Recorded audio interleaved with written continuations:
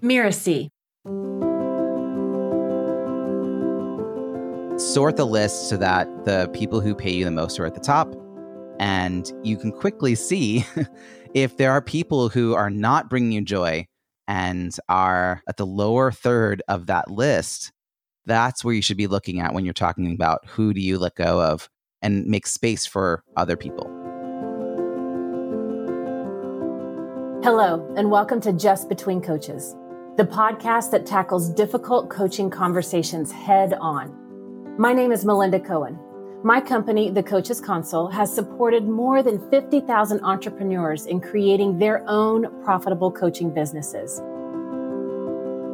Today, we're going to talk about a real problem, like a sticky wicket that all coaches face at some point in their careers.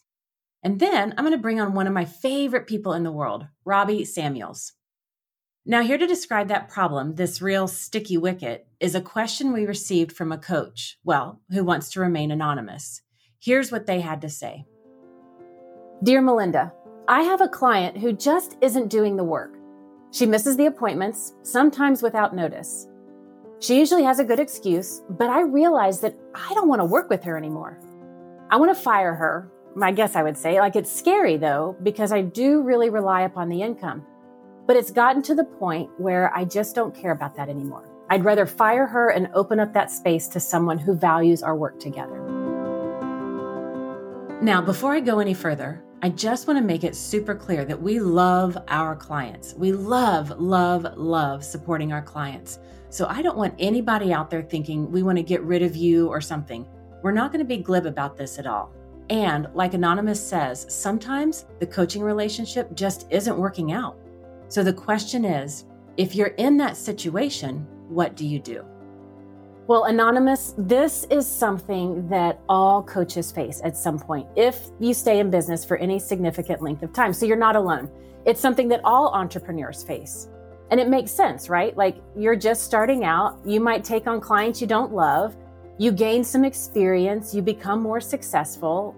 And over time, you want to make space for clients that you want to work with. So first, I want to talk about the signs that a coaching relationship's just not working. How do you know?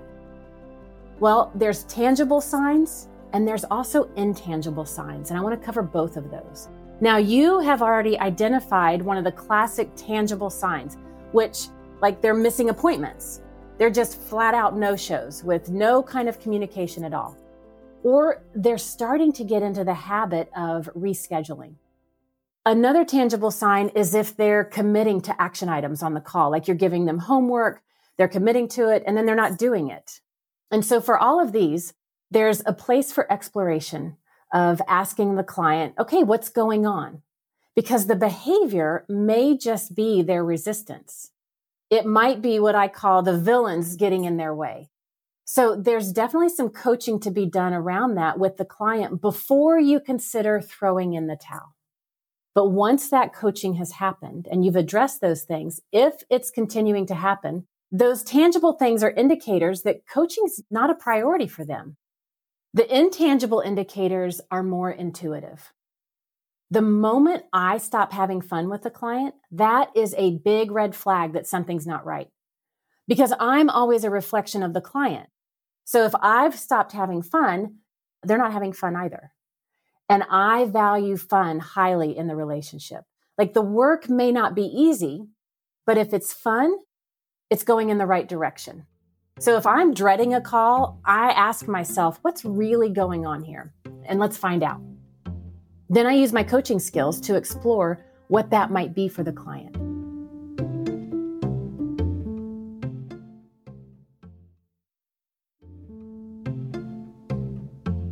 Robbie Samuels is a coach and the ultimate event expert in both virtual and real-life spaces. He's literally written the book on networking at conferences, and he's now the go-to guy for all things Zoom. Now, Robbie, I've heard you say that you have this really interesting process. And I've heard you talk about that you should fire a third of your clients as a rule of thumb. So this actually came up when I was helping a client who wanted to start doing a podcast. She was interested in doing maybe a group program or a course. She wasn't quite sure and didn't yet have the time, mental space even, to think about those next steps. She just knew that she wanted there to be a change in the way she was providing services and support to clients. And when we started reviewing what her client list looked like, I was asking her questions kind of along what you were just saying, which of these clients bring you joy and you look forward to working with them, and which are you like, oh, it's Monday, I'm going to have to work with so-and-so. And she was very clear. It wasn't hard for her to put people on these two lists. And then I said, okay, what if you spit out a report of how much annually you earn from all of your clients, and you put next to it your quick gut reaction about 1, 2, or 3 being, I would love to continue working with them. They're awesome people. I just like them. It doesn't even have to do with the work they're asking me to do. I just like them as people. And 1 being, I really this is not the people I want to work with for a whole variety of reasons. And then sort the list so that the people who pay you the most are at the top. And you can quickly see if there are people who are not bringing you joy and are at the lower third of that list. That's where you should be looking at when you're talking about who do you let go of and make space for other people. Okay, that's interesting. So let me just repeat it to make sure I got it. So first you go through, you've got however many clients you're working with. And this works whether it's individual or group. Is that true? It does, because certain groups have dynamics that you're like, oh, I don't want to, and some are wonderful, and you feel like you're making an impact. And sometimes it's about personality, and sometimes it's about the kind of work that they're asking you to do. I mean, this is where it's your gut reaction. If you had a choice between continuing to work with this person or not, what column would they fall in? And then the thing is, we all make choices in our lives. So if someone is your biggest client, then you're not going to let them go no matter what. We're making a conscious decision to keep them, but maybe you'll let go of other clients so that you have other space in your schedule to respond to your business needs. Or more energy to give to that one. It's may not be ideal, but it takes a little more effort, but you've got more energy to put in that direction. Well, yeah. So that's the scale, right? So let's say you had 20 clients that you saw throughout a year, and there's no real end date. These are people that you just sort of see on a regular basis, and you don't really have a point of reflection to decide whether to continue or not, which honestly, that's one of the things I do 6-month contracts, because I think that, 6 months is long enough for me to get somewhere with people. But even when I'm selling that, I do say in the first 3 months, we're going to do this foundational work. And then the next 3 months, we'll start working on the stuff that you really want to work on. And then many people will actually work for another 6 months or longer. So I'm already seeding the idea that we will probably continue. But there's a natural moment at the end of 6 months to say, well, what do you think your plans are going forward? And do you think you need help? And then if they say, yeah, I actually do need help, then it's like, okay, well, then let's contract for another 6 months. But if they're at a place where I'm like, I don't think I'm the right person to help you, or honestly, I don't really want to keep working with them, I'll just sort of let go of the contract. I'll just say, my calendar is filling up. I'm not able to renew right now. There's lots of ways to sort of give back in a coaching way. But yeah, you make a list of 20 people, you organize them by you kind of go through and give a sense of I enjoy working with them or I don't enjoy working with them. And then you put in the dollar amount annually that you receive from working with them, sort so that the highest dollar amount goes on top. And then look at that bottom third. Who's on the bottom third that does not bring you joy? And then you're like, wow, this is a lot of emotional angst to work with this one client. And they're not even helping my bank account. They're not the people I want to be associating with. Now, let me ask you this. So that bottom third, or you're like, okay, they're done. I'm firing them. Off they go. Or do you first ask yourself, what could be done to turn this around? Is it possible to even do that? Or you're just like, okay, that's it. We're off. Off we go. Well, I think in the case of this one client I'm thinking about, the goal was for her to get 2 half days a week where she didn't have client calls so that she could start pursuing these other interests. That's 20% of her time. And that really comes from Google offering their employees 20% a work week to think about new ideas. And I just thought, this is something that she's not given herself in more than a decade. So she needed to basically carve enough out of her client list numerically to make that space. So it wasn't a question of who to keep. It was a question of, I need to let go of X number of people in order to create space in my schedule to explore. And she actually doubled her prices twice in the next year. So she doubled her prices within 3 months of working together. And then a year after we started working together, she doubled them again. And she's attracting entirely different clients because she also built up her referral network. So when she gets the not quite right person now and referred to her, she can easily refer them to other people in her network that she doesn't feel obligated to take them on. Interesting. That's so interesting. And so it's important to know, like, what are you going to fill your time with? Is it a new, different type of client? So you don't repeat those patterns. Now, once you identify who those clients are that you want to fire, how do you actually go through firing them?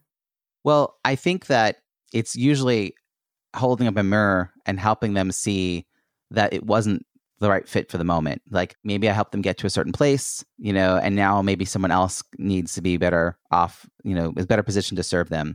And because I trust my network, if I think they would benefit from additional coaching or some other kind of service, I trust that I can identify that with them. What do you think you need next? And then go out to my network. Now, if they weren't doing the work, if that's the problem, which is different from the work's not ideal for me anymore. Well, now I don't want to refer them to you. If they're a person, if they're not doing the work, they're not doing the work. And that's where it's like, well, buying a gym membership does not help you get fit. Paying for a coach does not improve your business or your life. It's about doing the work. And, you really kind of have to have that hard conversation. And again, even if you're not the right person, I still want them to be coachable before I refer them. Yeah, for sure. Now, let's say I was that person you were going to fire. Like how, because I know there's some newer coaches they're really dreading this topic. There might be some established coaches that are dreading this conversation. Like, how would you start it if I were that person who you had to fire? Like, how would you begin that? Well, first, I would begin with being centered in who you are and your value in the world. The same way you would start a conversation about inviting someone to enroll with you, because you have to stand in that, like totally believe in the value of what you do and that you do have an impact on people's lives in a positive way. And that if it's not working out for this particular person, that has nothing, it's not a devaluing who you are in the world. That's not reflection on you as a person or professional. I just think that we often make these very personal when it's not. It's better to just acknowledge, kind of almost like, again, holding up the mirror, like what is the reality of what's going on here? And I have to tell you, one of the things I love most is something called nonviolent communication, NVC. And there's 4 parts to it. I notice, I feel, I need, and then there's a request, which is a would you be willing to? And I just think it's a really easy way or easier way to bring up difficult conversations because it's non-judgmental. It's I notice blank, I feel X about it. What I need is this. And then would you be willing to? And that might be part of it's almost like putting them on a performance improvement plan. You're like, let's just see if we can contract for another month and see how this goes. But that is a way, if you're not ready to like just say goodbye, that's a way to at least give them some homework to think about as they're leaving. Like, oh, my coach actually made me realize I'm not ready to be coached right now. So it's rather than them running from you to some other coach and still not being coachable. So that's one way of sort of bringing that up. And again, it's like, I'm not attached to the outcome. It's your business. I'm really here as a guide. And if you're not taking my advice, if it's not working out, if you're not, doing the work, I don't take on any of that judgment for myself about it. Yeah, that's powerful right there. And I love that framework of the nonviolent communication. And when you do part with them, one of the things that I like to do is I like to leave them with a parting gift. I love to be of service. The more I can be of service, the more grounded in those conversations I can be and more truthful I can be. And so it might be an article that I've written or a video that I've created, or like you were even talking about, in some cases, it might be a referral if that's appropriate. Just something that's going to benefit them for whatever their next step is. So I'll send them a follow-up email that talks about, it's an honor to support you. I wish you success in all you do. Here's a little something from me to you. I send that as I just kind of put a bow on that whole process and close that loop. And a lot of times what I have found is I still get a lot of referrals from those people. And so what I want to say is firing a client doesn't have to be a nasty or bad process. It just has to be an authentic conversation. What is your experience with that, Robbie? Do you send any kind of parting gift or anything like that? I guess I hadn't done it as formally as you, But the idea of just making sure that the loop feels fully closed is really important to me. And I have sort of ongoing community. Like I host a weekly event, so it's a free event too. So I make sure that they know that they're invited to continue to participate in all the activities that I'm doing. Like the fact that they're no longer a client of mine doesn't stop them from being part of any other activity that I'm hosting. And that is assuming, again, that there was no boundaries that were crossed in a way that was uncomfortable for people. But I haven't had that issue actually come up on a personal level. It's just more of like, okay, like we're moved on. I haven't had any really negative conversations around this. Most of the time, it just sort of feels like things run their course. And I think partly because I do have these 6-month contracts, there's a moment to have this conversation about whether we're renewing or not. And we start that conversation about 4.5 months into a 6-month contract. I don't wait until the last week. We start talking about their plans for the following 6 months. And I don't ask are you ready or do you need support until we're about 2 weeks out. But they've now got a good sense of what those plans will be. And they have, taken more ownership about that. And I think that's helped because I've had people say, I'm good. I think the more difficult conversation, honestly, has been in groups where one person is just not congruent with the other people. I've had small groups of like 4, and getting the right 4 people is always tricky.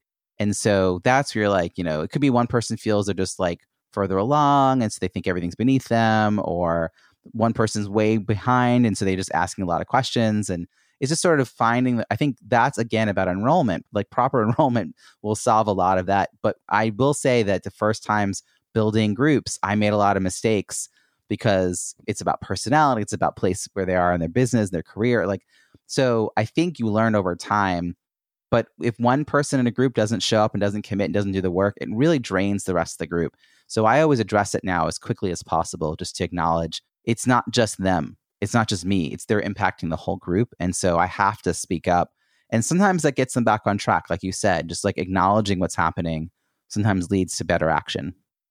What I hope everybody's hearing is there's like this arc or this through line where having to fire a client, it's intentional. And we think about it in the first of all, about who our ideal client is, who we love to support, and how we have that enrollment conversation using that client agreement. And then as Robbie just pointed out, part of the way through that agreement, checking in with them, and right before the agreement is up, really giving that invitation and really paying attention to the group dynamics. There is a continuous arc to this. It's not just you're hired, let's work, doing the coaching, oh gosh, I have to fire you. It's way more than that. And the whole coaching relationship is very, very intentional. So I want to go back to Anonymous, who wrote in this letter and summarize some of the things that we've talked about. If you're in a situation where you need to let go of clients, whether or not it's a third of them, you can use Robbie's exercise on how to analyze, who do you love working with? Who do you dread working with? What's the impact in your bank account? That scale of 1 to 3, and use that to identify that and get really clear on where there's no joy or little income, and the ones that are sucking the life out of you, and get clear on that. And how you do this depends on the person, right? Like I always like to take responsibility. If I have to have this conversation, I always talk about it's not the right fit. I'm not the right coach. And, you, like Robbie said, you have to be blunt. But I like to let them save face whenever possible. And I leave them with that parting gift just to continue to be of service to them. And then finally, take care of yourself before, during, and after this process. And that starts with you and with your coach, because we can't do this alone. And you've got to get yourself in the right place. Because if you're not going to be in the right place, this conversation is going to be so funky and weird all the way around. Because however you show up is going to be that mirror, that reflection for how the client is going to show up in this conversation. So you got to get yourself right first. So Robbie, any parting words? No, I mean, you've summed it up beautifully. And I think, again, the more you stand in your own value, both in the enrollment, but also in these difficult conversations, the more you can actually provide value to clients, because you're either going to have them awaken to the idea that they really are committed to working with you, or they will actually co-create the next step. They'll actually recognize with you, oh, you're right, let's do something different here. And then you can give them that parting gift to kind of guide them forward. So it does not have to be a drawn out process or a super difficult process. And if you find yourself avoiding having difficult conversations, you're actually aiding and abetting. You're not coaching. And then you're also making it about yourself, and it's not about you. So if you're really nervous to have that conversation with a client where you think it's possible it's time to let them go, that's making this all about you, and that you should have that conversation with your coach. Yes. But you should then move forward and have the conversation with your client. Beautiful. Robbie, thank you so much. And I want to thank everybody for listening in to Just Between Coaches. And I got to thank my guest today, Robbie, who has, he's got to be the busiest coach on the planet right now with everything going on. And if you want to hear more from Robbie about his expertise on connecting people or even on his TEDx talk, you can find that and much more right on robbiesamuels.com. Robbie, thank you. I know that we're going to do this again sometime. I look forward to that. Brilliant. If you liked today's episode, you'll surely enjoy the inspirational episodes over at Making It. In each episode, a successful entrepreneur will share what making it means to them and what they've learned along the way. I'm Melinda Cohen, and you've been listening to Just Between Coaches. This episode was produced by Cynthia Lamb. Danny Eny is our executive producer. I wrote this episode with Cynthia and with the support from Jeff Govertson. If you don't want to miss future episodes, please subscribe to Apple Podcasts, Spotify, or wherever you're listening right now. And if you liked this show, please leave us a review. It's the best way to help us get these ideas to more people.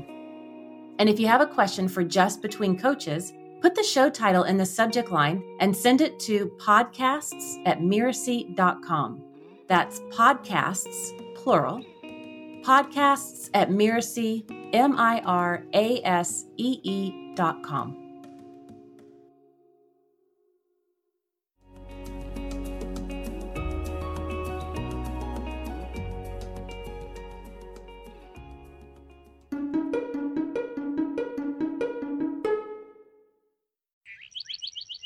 Mirasee.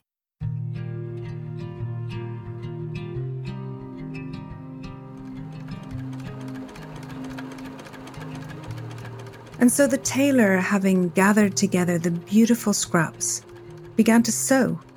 He stitched and he sewed, and he sewed and he stitched, and by the morning time, he had made himself a beautiful coat.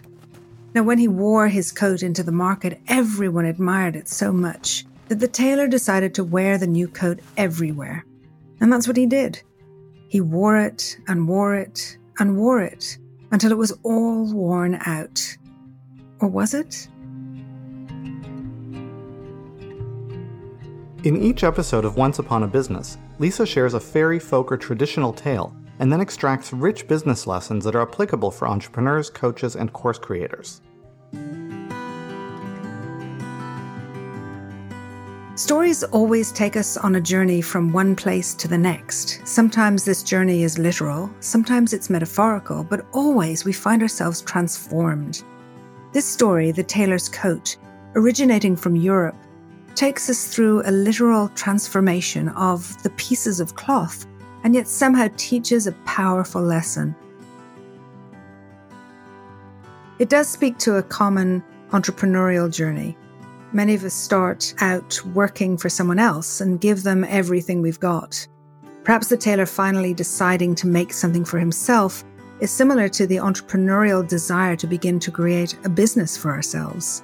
We take the scraps, the skills that we've developed, the experience that we've gained, and we launch our own business. I think it's an incredibly important skill for an entrepreneur, for anybody running a business, to be able to know that creating something out of nothing is always possible. And it's often the way forward because it's out of the scraps of what's been done before. It's out of almost the missing pieces that are not quite there that we can actually bring our creativity and bring our determination and bring our vision to create something really wonderful, really brand new and really beautiful. And then we can walk around the town with it. We can be proud, we can step out and we can wear it until it's almost worn out, but not quite.